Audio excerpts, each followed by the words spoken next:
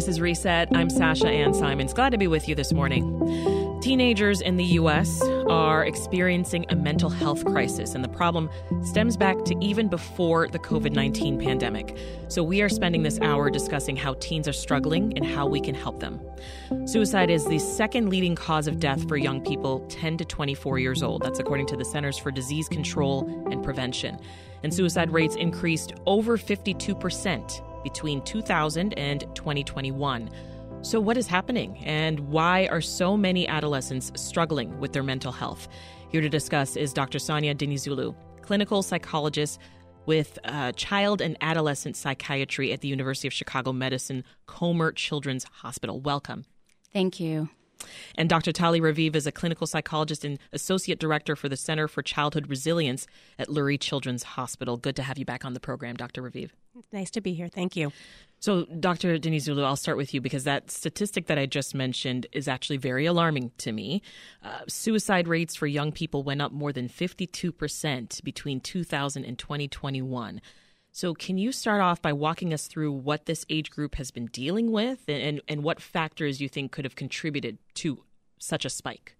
Yeah. Well, my favorite answer in psychology, it all depends, right? That's the best answer we can give. And there's just so many factors that have affected this increasing spike.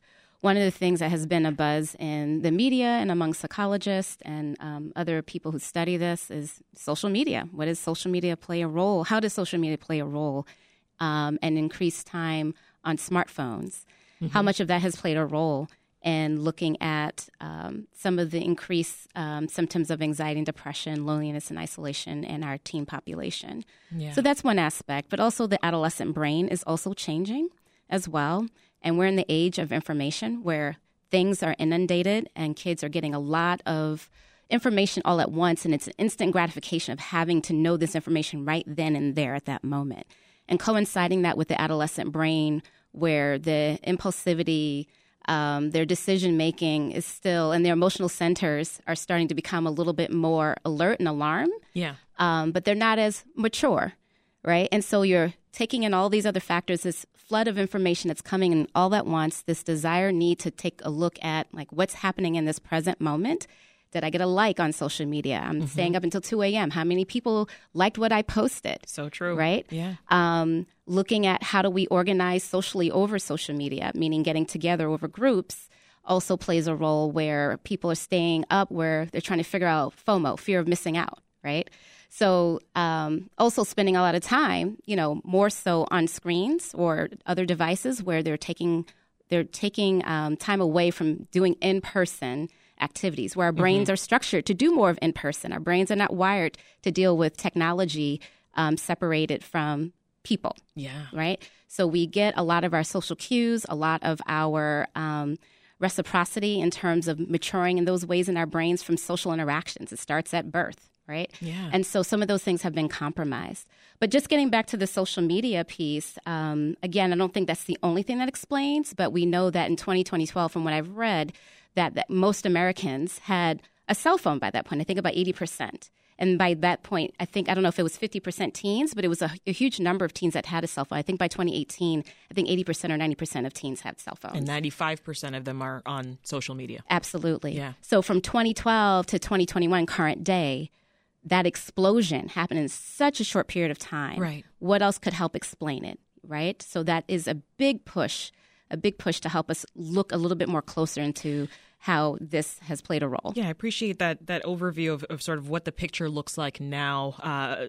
We'll dig more into the social media conversation later this hour on the program. But can you take us back some decades, Dr. Raviv? What health issues were at the forefront, you think, for teens from the earlier generations? Because it wasn't social media. I'll tell you that. Yeah, well, I think that we need to have the perspective over time that every generation is going to have its own struggles, right? Whether it's a new technology, whether it's the Vietnam War, right? Mm-hmm. And I remember the biggest issue when I was a teen. It was like teen pregnancy. Right. That was the big thing you tried to stay away from, and And I think drugs and alcohol. Mm-hmm. So one of the things that I find interesting is that actually some of those concerns about teen drunk driving, teen pregnancy rates, teen use of substances more generally have decreased over time, and yet we see this huge spike in, so the risk behaviors in some ways are decreasing, but the mental health concerns and the self-injurious behaviors, suicidal ideation, self-injury, those are increasing. And I do think that that is in a very large extent related to changes in social interaction patterns that are not they're not only related to social media. Think about how many people knew their neighbors, how safe it was to walk around in neighborhoods, right? Yes. The interactions that you had at the grocery store, the interactions that you had, on your front lawn, on your front porch, those have all changed radically. I think about a time when your kids would be out playing with friends. Of course, they had no cell phones back then, or maybe some had pagers when those came about, I think in the early 90s or so. But they'd be out playing for hours on end, and you would just know they're fine. Yeah. And I think that there is kind of a tendency to maybe romanticize what existed before, right? The type of communities that didn't exist in every community and that didn't exist for every child. But I do think there has been a qualitative shift. When the pandemic happened, the early research that came out was really kind of more position papers saying we know what is protective for kids in terms of positive, healthy development.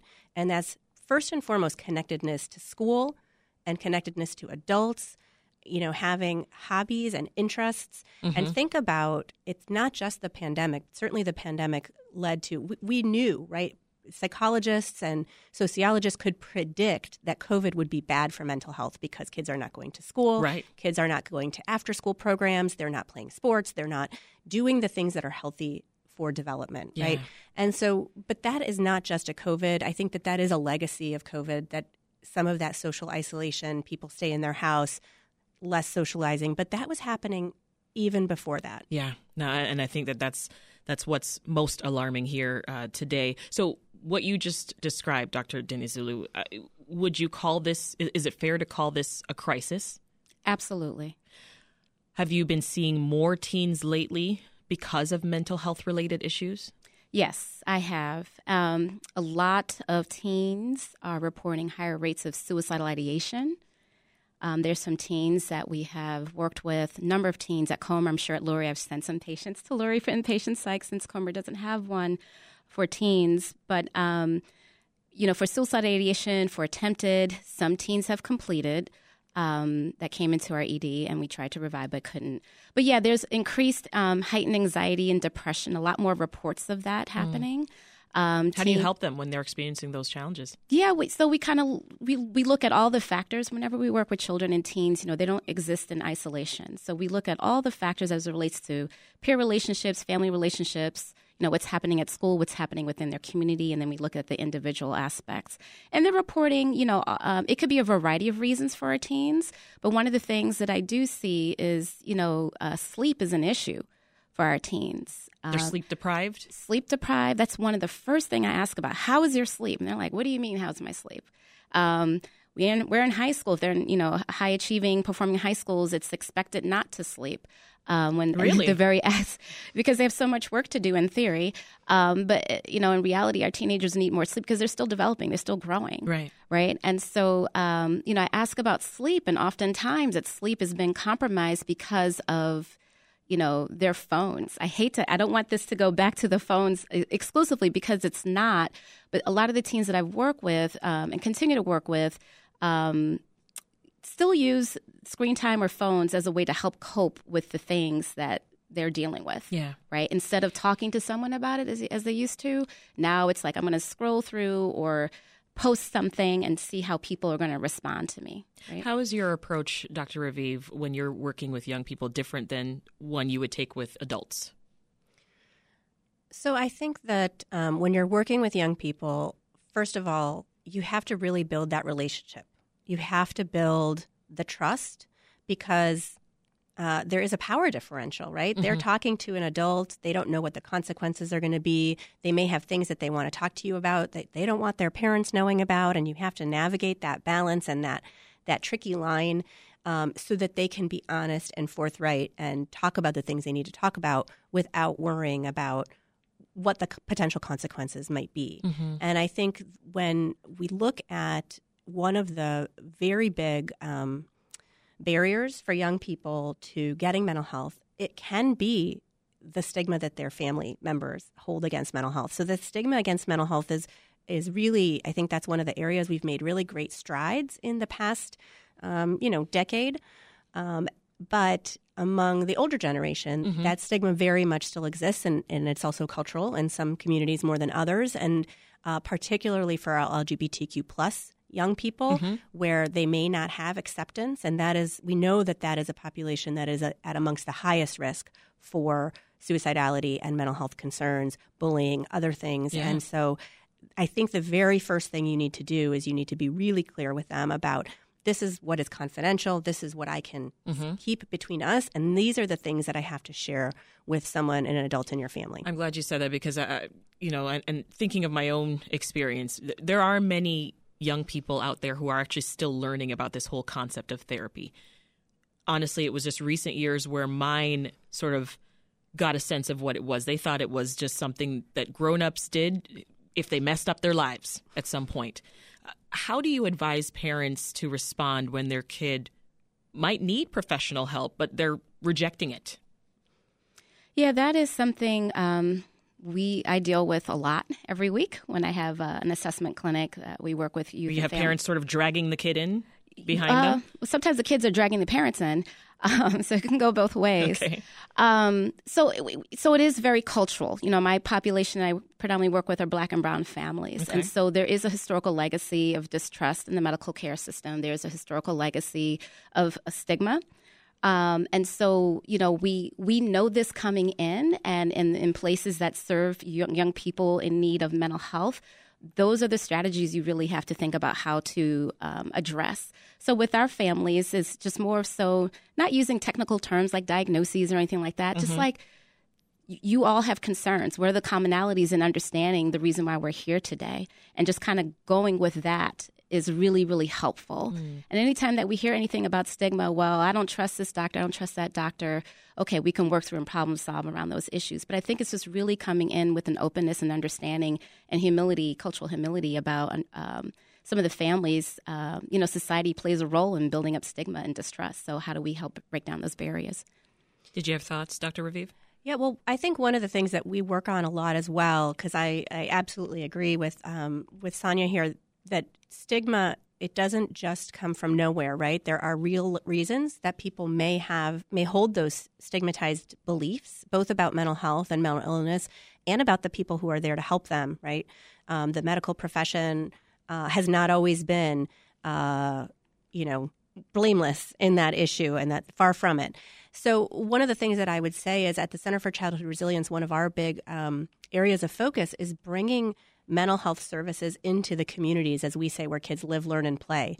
So we do a lot of that through building school mental health programs, for example, because there's a lot less stigma about getting help and getting mental health messages that are accurate and trustworthy when you're doing that in a building that is full of adults you already have relationships with, full of adults that you are already kind of looking at child development through a broader lens, right? They can see that kids spend almost, all their waking hours in a school building. And so how can we equip the people there not to all be therapists, right? Because educators have enough on their plates. But how can we help make that be one open door, one place where families can go that they may have some more trust in the people there, and so might their children. So in March of 2022, Governor Pritzker launched the Children's Behavioral Health Transformation Initiative.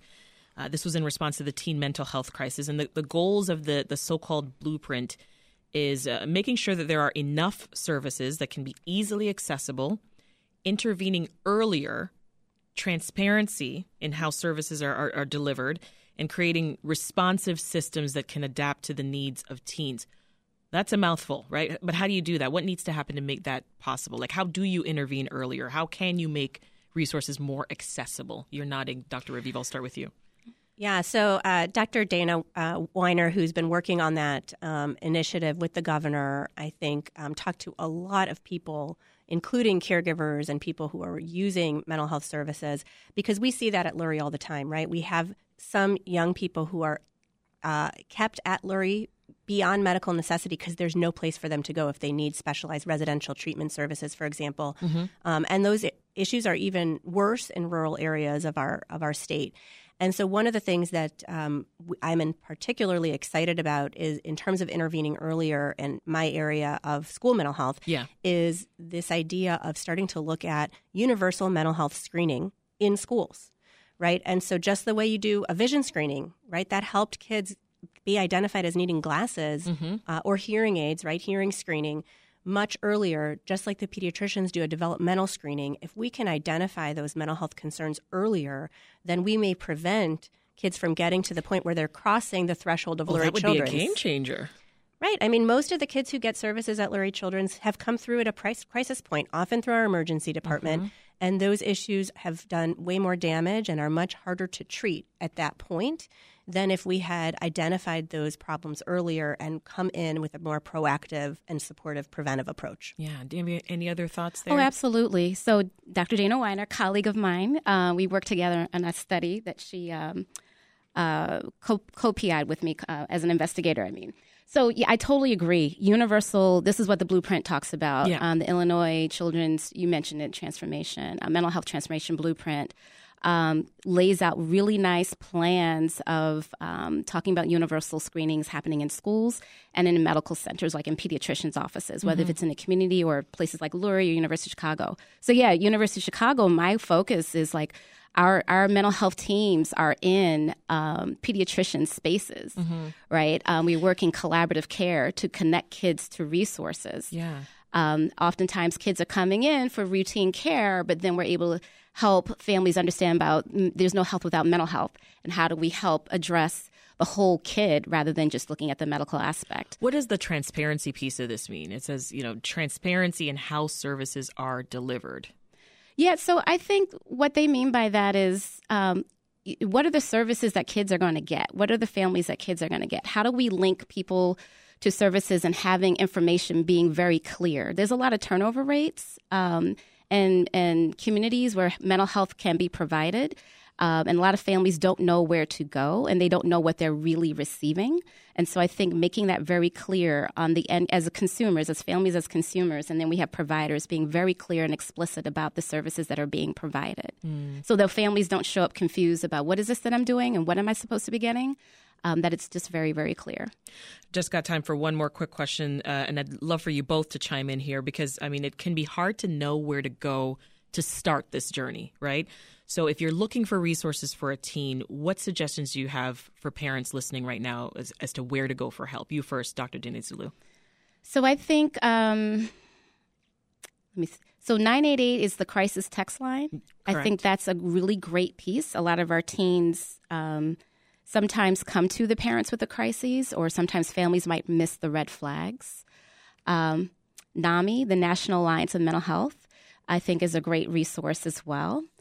And honestly, I think this is where the blueprint is trying to produce like a streamlined access for information, because it's so piecemeal that even me as a provider is having a hard time. I'm going to give you like 10 different places, but really we need a centralized place, and this is what this blueprint is going to focus on. But NAMI and 988 are really great places to start with in terms of resources, even if it's not a crisis, but to at least get information. Anything to add, Dr. Raviv? Well, I would just say that parents should always start with their pediatrician or their school mental health provider as additional resources to have that conversation. We are also at Lurie trying to train up pediatricians, right, to be that point of entry, to be able to help their families navigate the resources. And then the school counselor, social worker, or school psychologist also have their finger on the pulse of resources in the area to start with for mental health. That is Dr. Sonia Dinizulu and Dr. Tali Raviv. Thank you both so much for joining us. Thank you. Thanks for having me. Now, if you are a loved one that you know is struggling with their mental health, you can call the 988 Suicide Hotline or the NAMI Chicago Helpline at 833-636-4244.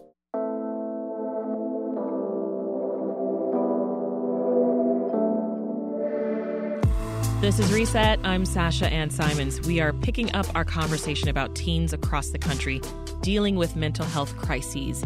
And health experts say one possible contributing factor is social media. Facebook, Instagram, TikTok, Snapchat, YouTube, Twitter, and other social media apps are related to an unprecedented surge in teen depression, anxiety, and loneliness over the last decade. Social media, it's entertaining, and some teens can't get enough. But America's top doctor is sounding the alarm. There is not sufficient evidence for us to conclude that social media is, in fact, sufficiently safe for our kids. That last voice that we just heard was U.S. Surgeon General Dr. Vivek Murthy. And joining us now to discuss how social media is affecting teen mental health is Devorah Heitner. She's the author of Screenwise, Helping Kids Thrive and Survive in Their Digital World, and a forthcoming book called Growing Up in Public, Coming of Age in a Digital World. Hi, Devorah. Welcome. Hello. Social media, it's out there, right? And among young people, it's nearly universal when it comes to use, right? Up to 95% of teens and 40% of children that are 8 to 12, they're on Snapchat and Instagram and TikTok and other platforms, as we just heard. Why is something so common seen overall as a problem? I think adults are nervous about something that they didn't grow up with and understand. And there are ways that social media and gaming and other ways kids are connecting online can maybe exacerbate some of the things that are already happening. But no one has actually shown that social media itself is a root cause of mental health issues. And if you read those reports carefully, they all are really careful to say that there is some correlation in the increase in mental health challenges that we're seeing with teens. But there's also a lot of other things going on. The last 3 years have been tremendously disruptive in the lives of anyone who was in school before the pandemic and throughout, or, kids delayed school starting. Kids here in Chicago missed up to, 18 months of in-person school. That is not a small factor in development and access to mental health care services. Yet there's so much talk about screen time. Yes, but we don't know that that's the cause, but we do know that screens can be a place where kids are sharing about their mental health, where kids are reaching out for help. And sometimes that also makes us nervous because it violates taboos and some of the stigmas that both of the researchers who were on earlier were talking about, those stigmas about mental health. When kids get on TikTok and share about a diagnosis, or get on Instagram and share their stories, or share on Discord or YouTube, it makes us very nervous. But I think it's actually incredible information that we as adults have now, that kids are sharing so openly in some cases about their mental health. Yeah. So what I'm hearing you say is that social media affects our youth both positively and negatively. 100%. So give us an overview, both sides of the argument here. So social media can be a place where kids have some negative interactions, where kids can potentially be bullied or harassed. A lot of the kids I talk to, particularly kids who identify as girls, were talking to me about pretty extreme levels of sexual harassment from a very young age, really gross things coming into their direct messages as soon as they got social accounts. And this could be at age 11 or 12. So that's obviously really concerning to me, both as a researcher and as a parent. And there are kids connecting with one another, finding affinity, LGBTQ plus teens, kids in other communities, finding each other, like in the neurodiverse community, for example, connecting, finding support, finding resources. So I think there are both definitely positives and negatives. And it's really important to look at your own kids. For parents who may be listening, or educators, it's important to talk to the kids in front of you and really ask them what they think. How do they feel after they scroll their feed for a few minutes? Who are they following? Do they have a sense of how the algorithm works? Because the algorithm can send you really positive, uplifting things. They can send you your own friends, which could be really supportive, or they can send you information about self-harm and other and information that may encourage eating disorders. And obviously, those are the things that as adults, as educators, as mentors, we don't want kids to be seeing. This is exactly what the U.S. Surgeon General talks about in his latest advisory on social media. He's raising the alarm about youth mental health and social media being a driving force behind it. And so to your point, it talks about, when asked about the impact of social media on their body image, these are, young people surveyed, 46% of them between 13 and 17, they said that social media makes them feel worse.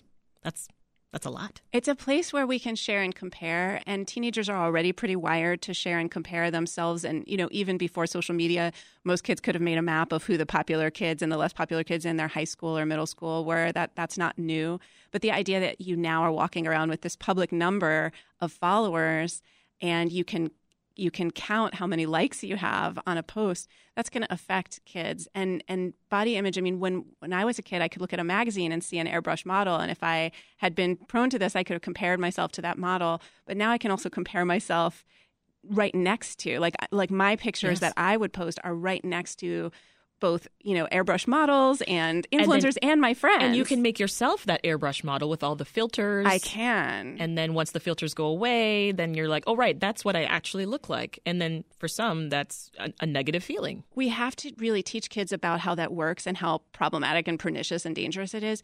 But I also think we have to recognize that a ton of kids are on social media predominantly for messaging, predominantly for other kinds of contacts. In other words, it's not that you get a kid on, say, Instagram or they start following TikTok and they're immediately going to be in danger in their body image. It really depends what pre-existing vulnerabilities there are and who they follow. So the more we can arm kids with good information about the algorithm and how social media works, the better off they will be in terms of their resilience. Even if they do see some negative messages, they can interpret those better if they've had good mentorship and education around social media. So the U.S. Surgeon General continues in his advisory to say, this should be what he calls a multifaceted effort. That's the way forward here, right? The burden should not fall solely on the child or the parents.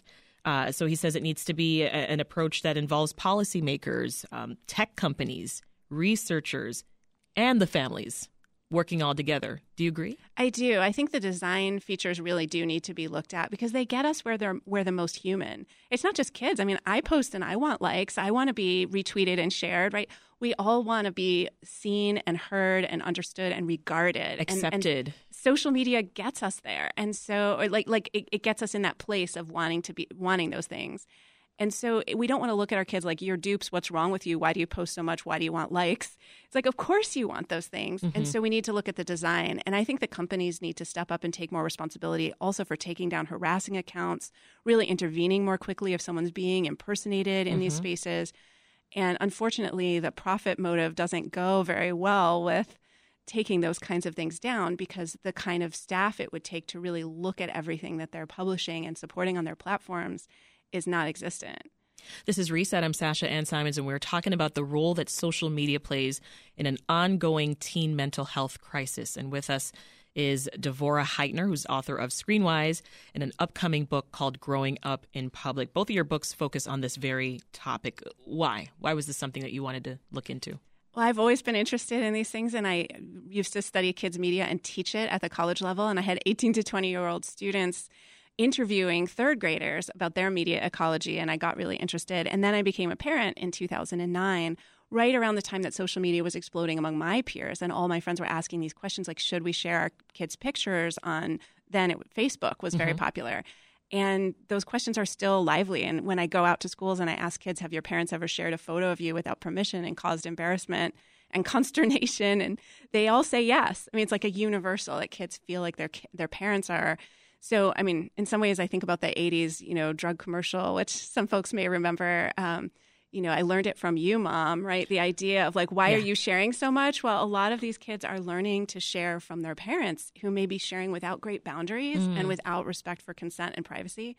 So a huge thing we can do is just ask our kids permission before we share about them. And that was something that I started to think about, early on in social media. But I had my own revisions when my kid got to be old enough to tell me stop sharing. Yeah. Right. So we can't put the blame solely on social media, as you said earlier in the conversation, Devora. But trying to get teens off of social media altogether, that's probably not the answer either. I don't think so. I think we need to look at what kids are doing on social media and ask them questions about how they feel. We need to listen and read what kids are saying and listen to their videos. Kids have a lot to say, and there are a lot of young activists, for example, using social media in a really positive way, including, young people here in Chicago who are doing amazing stuff. So I think we need to listen to those folks and listen to what they're saying about mental health. But we also need to make sure we're providing places for teenagers to hang out that are safe, where they're not over-policed, where they don't need money to be there. And so positive spaces, and I know here in Chicago, like libraries can be incredibly positive spaces for young people, and there's a lot of really great stuff happening there. These are good examples, right? School-based health clinics are important in terms of mental health services, but kids should also be safe to hang out at the park. They should be safe to walk around stores without getting followed out, right? And so when we look at why are kids choosing to spend all their time online, how much public space is inviting and available to kids? You know, are they safe going to the beach with their friends?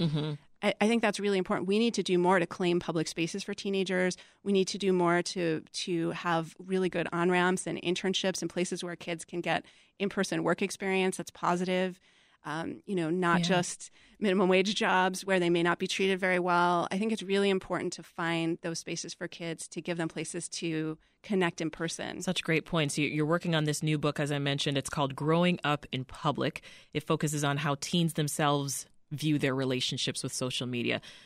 Anything surprising come from your conversations as you were doing research for this book? My biggest surprise was the ways kids are claiming their identities in these spaces around things like neurodiversity, around queerness, and talking about their experiences, including things like experiencing racist aggressions, experiencing sexual assault and harassment, and coming forward with it in these social spaces. And I think it makes adults real nervous when that happens, but those are great places to be listening to kids. Such a seemingly fearless generation. In some important ways. Yeah. Yeah, absolutely. So as parents, what do you think we should keep in mind when we try to help our kids navigate social media and just the internet at large? Well, I love what the researchers who spoke earlier said about sleep. I do think if you have a hill to die on with your kids, if you can unplug them at night, make sure, for younger kids, just taking away the devices at night, I think is a good way to go. I don't think we need to get too fancy with it. Just making sure that they know to unplug and take a break. And also to keep the conversation going about how exclusion can happen, how to feel better if you see something where you were left out, how to check on information you're getting online to make sure you're not absorbing misinformation, and how to walk away from the ways that social media can kind of push us into outrage and recognize like, wow, if I'm feeling outraged, what I want to do is find other people who have affinity for what I believe and work with them to make change, whether that's at my school, in my neighborhood, in my home, or in the world, versus, say, like making a negative comment on that hateful person's YouTube, which is not going to fix anything. And it's actually, they might even be making money if you're giving them your eyeballs. That's the like perverse problem with hate watching stuff. So we need to be really careful about not sort of fanning the flames of what we don't like in the world and give the energy, where it can be used positively. That is such great advice. We have been talking, Devorah, about how teens use social media, but tell us more about how adults can just model a healthy relationship with social media. You said before, they're learning from us. So what advice do you give the adults? It's great to talk about times where we've felt left out, where maybe if I'm scrolling and I'm feeling like, oh, everyone's on vacation, but I'm here at work, and it's just hard to look at. Or, watching other people's numbers can make me feel anxious, whether that's as an author or just as an individual on social media. So talking to kids about not taking that stuff too seriously, recognizing everyone's always posting about living their best life, and that's a bit of a performance. And I have to remind myself, like, people don't post when they're unloading the dishwasher. That's why Be Real hasn't been that popular, because no one actually wants to see you doing the boring stuff, feeding your cat. They want to see you on top of the mountain, but then it looks like everybody's life is always on top of the mountain. So just having that perspective, putting it away, and for sure not sharing our kids without their consent and permission, and talking with them about those boundaries, because then they'll remember to ask their friends for permission. If we model that, we don't share folks' stories or their image without their consent, they know that that's the deal. And when they get to be the age to share, which is younger every day, they're going to be like, oh, is it cool if I put this on my channel or whatever, which we want them to do. Which is what we want, yeah. Devorah Heitner is author of Screenwise, Helping Kids Thrive and Survive in Their Digital World. She's got a new book called Growing Up in Public, Coming of Age in a Digital World. It's coming out in September. Thank you again, Devorah. Thank you. And we're back now with more Reset. I'm your host, Sasha Ann Simons. We're continuing our conversation on the teen mental health crisis. Let's turn now to local efforts and service providers who are working to address the problem by showing young people that resources are out there and supporting them through peer-led programs. So joining us in the studio now is Sam Savin, a youth clinical social worker with JCC Chicago. That's a nonprofit organization serving Jewish communities across the area. Welcome to the show, Sam. Thank you. Happy to be here. Also here, Mitchell Sandy, a licensed clinical psychologist and the vice president of clinical operations and youth services at Thresholds. They provide resources to people across the state living with severe mental health illnesses and substance use disorders as well. Welcome, Mitchell. Good morning. What do you see Chicago teens struggling with the most? I'll ask this question to both of you, and I'll start with you, Sam. Sure. I think, that there are so many different factors, and really depending on the community that you're coming from, it can be a really big difference. I think that, community violence as a whole is something that a lot of teens are really struggling with to feel safe. And I think, academic pressures now more than ever have really increased. And you have teens that are having 3, 4, 5 AP classes, an early morning class, an afternoon class, and varsity sports, and all of these things, and pressure to feel like they are going to be able to compete to get into certain universities, and that pressure. And then, it kind of speaks to what, you guys were talking about before with sleep. They are not getting enough sleep at all. It's a running theme today. Our teens need more sleep. It's a big one. So I think all of those things. And then again, the social media aspect of seeing all of this online, comparing yourself to your friends and seeing them post things where they're celebrating certain things or being at a party that you weren't invited to. So there are just so many more things. And I think also the one thing that, we kind of haven't touched on is the thought that these are young adults in a way, and that they are ready to handle all of these situations when, like was talked about before, their brains are still developing. Yeah. And they are managing all of these things when our brain doesn't fully develop all of those things until mid to late 20s. So that's a big factor. My 15-year-old just recently, she looked at me and I think I was like, oh, shoot, I forgot to pay XYZ bill. And she said, oh, you know what? I never want to be an adult. Right. Adulting is hard. That's what she said. She said, I never want to be an adult. And I was like, well, girl, you've got just a few more years. Good luck. Yeah. But Mitchell, let's hear from you. What are kids struggling with the most? I think in some sense there is like a parity issue that we're struggling with as well, being able to have services that are the same across the city of Chicago, no matter where you live. If you're in the north side, you have a variety of providers you can pull from to be able to get resources when you need that as a young person or as a young adult. Whereas in some other communities, it can be a little bit more of a struggle being able to find access to those services. So when you do kind of come forward and needing some support in that area, it can be a bit of a struggle to being able to find access to those things in your community where it's convenient for you to be able to seek out and receive those services. Yeah. So, Sam, JCC Chicago has got a teen mental health committee. Yes.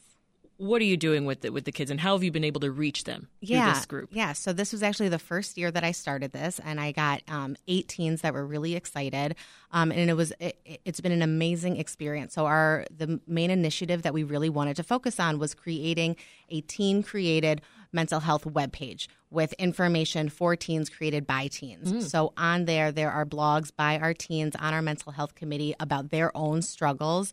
There are recommendations for wellness apps that they really like. There are mental health tips on there for how to, mental health is health. We all have it.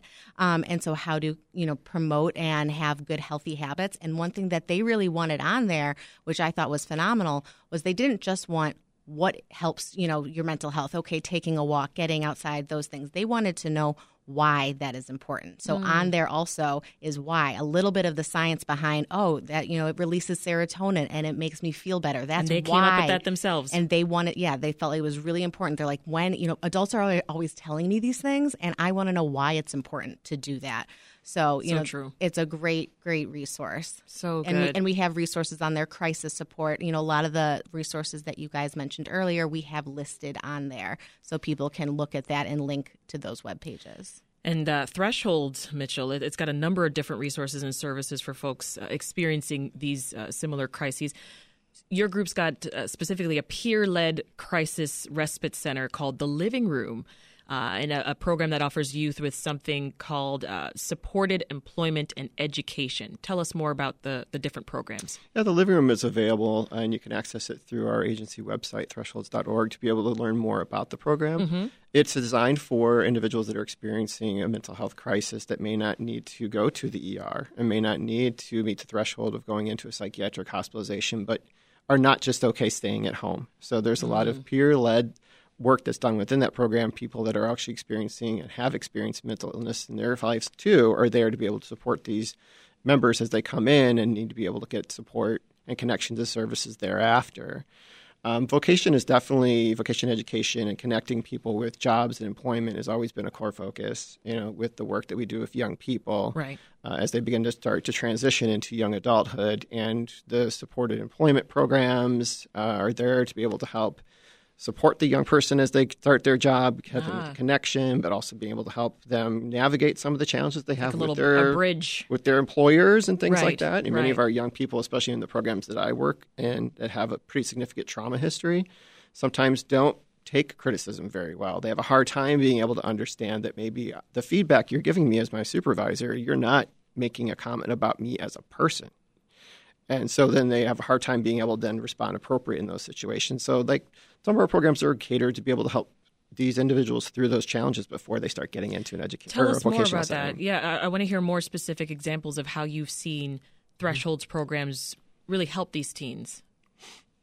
Definitely. Many of the people that I work with are survivors of both childhood trauma, but also have mental illness on top of it as well. Yeah. And that's been in my history working in agencies such as Thresholds for many years. And one of the ways we can make a really good improvement in the programs we provide is that we've always had youth-led focused programming. So we actually run a youth advisory board within our agency that is peer-led within youth across the program. They provide support and recommendations to the agency leadership on how we can tailor and change programming. And as a result of doing that, there has this transparency between adults and transparency between the systems and working with young people, whereas many times a lot of the young people that come into these programs have had the system, if you will, quote unquote, kind of having to make every decision for them. We're trying to change that script a little bit so they can kind of take control of the decisions that are being made in their lives, especially as they transition into adulthood. Yeah. What about you, Sam? Direct impact that you're seeing on the teens from these JCC programs? Yeah, I think one of the biggest things that we've really seen is that the teens really appreciate having a voice.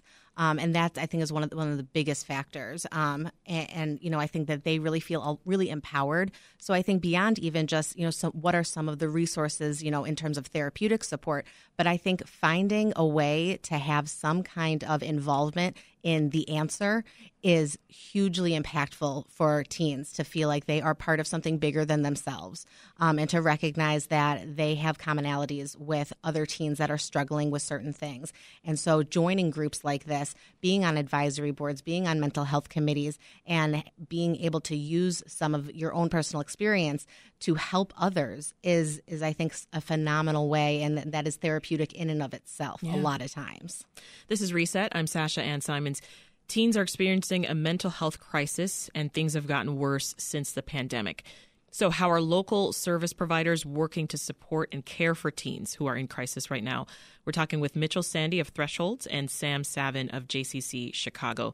I'm curious what you say or what you think, or how you respond, rather, to folks who think that this generation of young people, they just need to toughen up. Mm-hmm. They're too sensitive. Yeah, I think they get that a lot. And again, that's some of the stigma, right, of mental health. And, the older generation feeling like, oh, I went through all of these things and look at me. I didn't complain about it. I didn't have to talk with anybody. I didn't need a mental health day and all of those things. So I think in a lot of ways we've moved the needle in terms of talking about mental health. Mm-hmm. But I think in a lot of ways also it's a little bit of a fluff and not really getting at, but there are true needs and there are true struggles that really do need to be addressed. And I think one of the things also to notice is that in terms of accessing resources, a lot of times that is done when you are already in a crisis. Right. And that's the biggest thing, is that just because you are, maybe functioning by certain people's definition, I'm getting out of bed, I'm turning in my homework assignments, but if you know that, there is some persistent thing that I do not feel well in my life, and that is the point. We have to get to it before it gets to crisis mode. Right, exactly. Mitchell, keeping all of this in mind, why are community-based services so important when it comes to addressing crises like these? When we talk about recovering from mental illness and being able to manage it on an ongoing basis. We're also kind of looking at like their resiliency and building up their resiliency portfolio. And a lot of that kind of looks at both internal resources that we have, but we're also looking at what are some of the external things that we can kind of build up in that young person's life, from connection with family, but connection to community and school is equally as important. Having a place where they feel they can be accepted and supported is critical. And so it's about making an impact on an individual level? Absolutely. Would you say that? Absolutely. And you're being able to really surround that young person with resources, both things they can do at home within their family, but also who are the people in the community that are most important for them as well, whether it's a coach, teacher at school, whatever it might be. You're drawing upon them and being able to bring them in and surround the young person when they are struggling. Yeah. As opposed to having them kind of go to another community and receive services or whatever that might be, or being completely displaced. For example, for some of your people that go to residential programs, they have to go sometimes all the other end of the state to be able to receive those services, as opposed to back to the communities where they actually are going to live once they discharge from those programs. Sam, I want you to talk to teens listening right now. What would you say? What do you want to tell them? What should they know? That's a great question. I think that you are not alone. I mean, that is the biggest thing. I think you are not alone, and there are people in your world that want to help and support you in some kind of way. And whether that's a friend, a teacher, there is ways that you as a teen can access support and resources. Even, on our website, jccchicago.org/teenmh, you can also link to something called Ask an Expert, which is a completely anonymous way to ask me a mental health related question. So that is something that if you feel like you're not comfortable reaching out to somebody, that's a completely anonymous way that you can ask and reach for some help.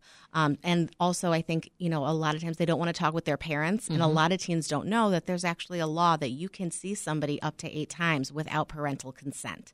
So, and there are places that will help you facilitate that process. And again, on our website, there's all of that information on there. So, you can head to that and get a lot of this information. And teens don't like labels either. So even just that /TeenMH, not actually spelling out mental health, right? That's a very subtle but effective thing that you've done there.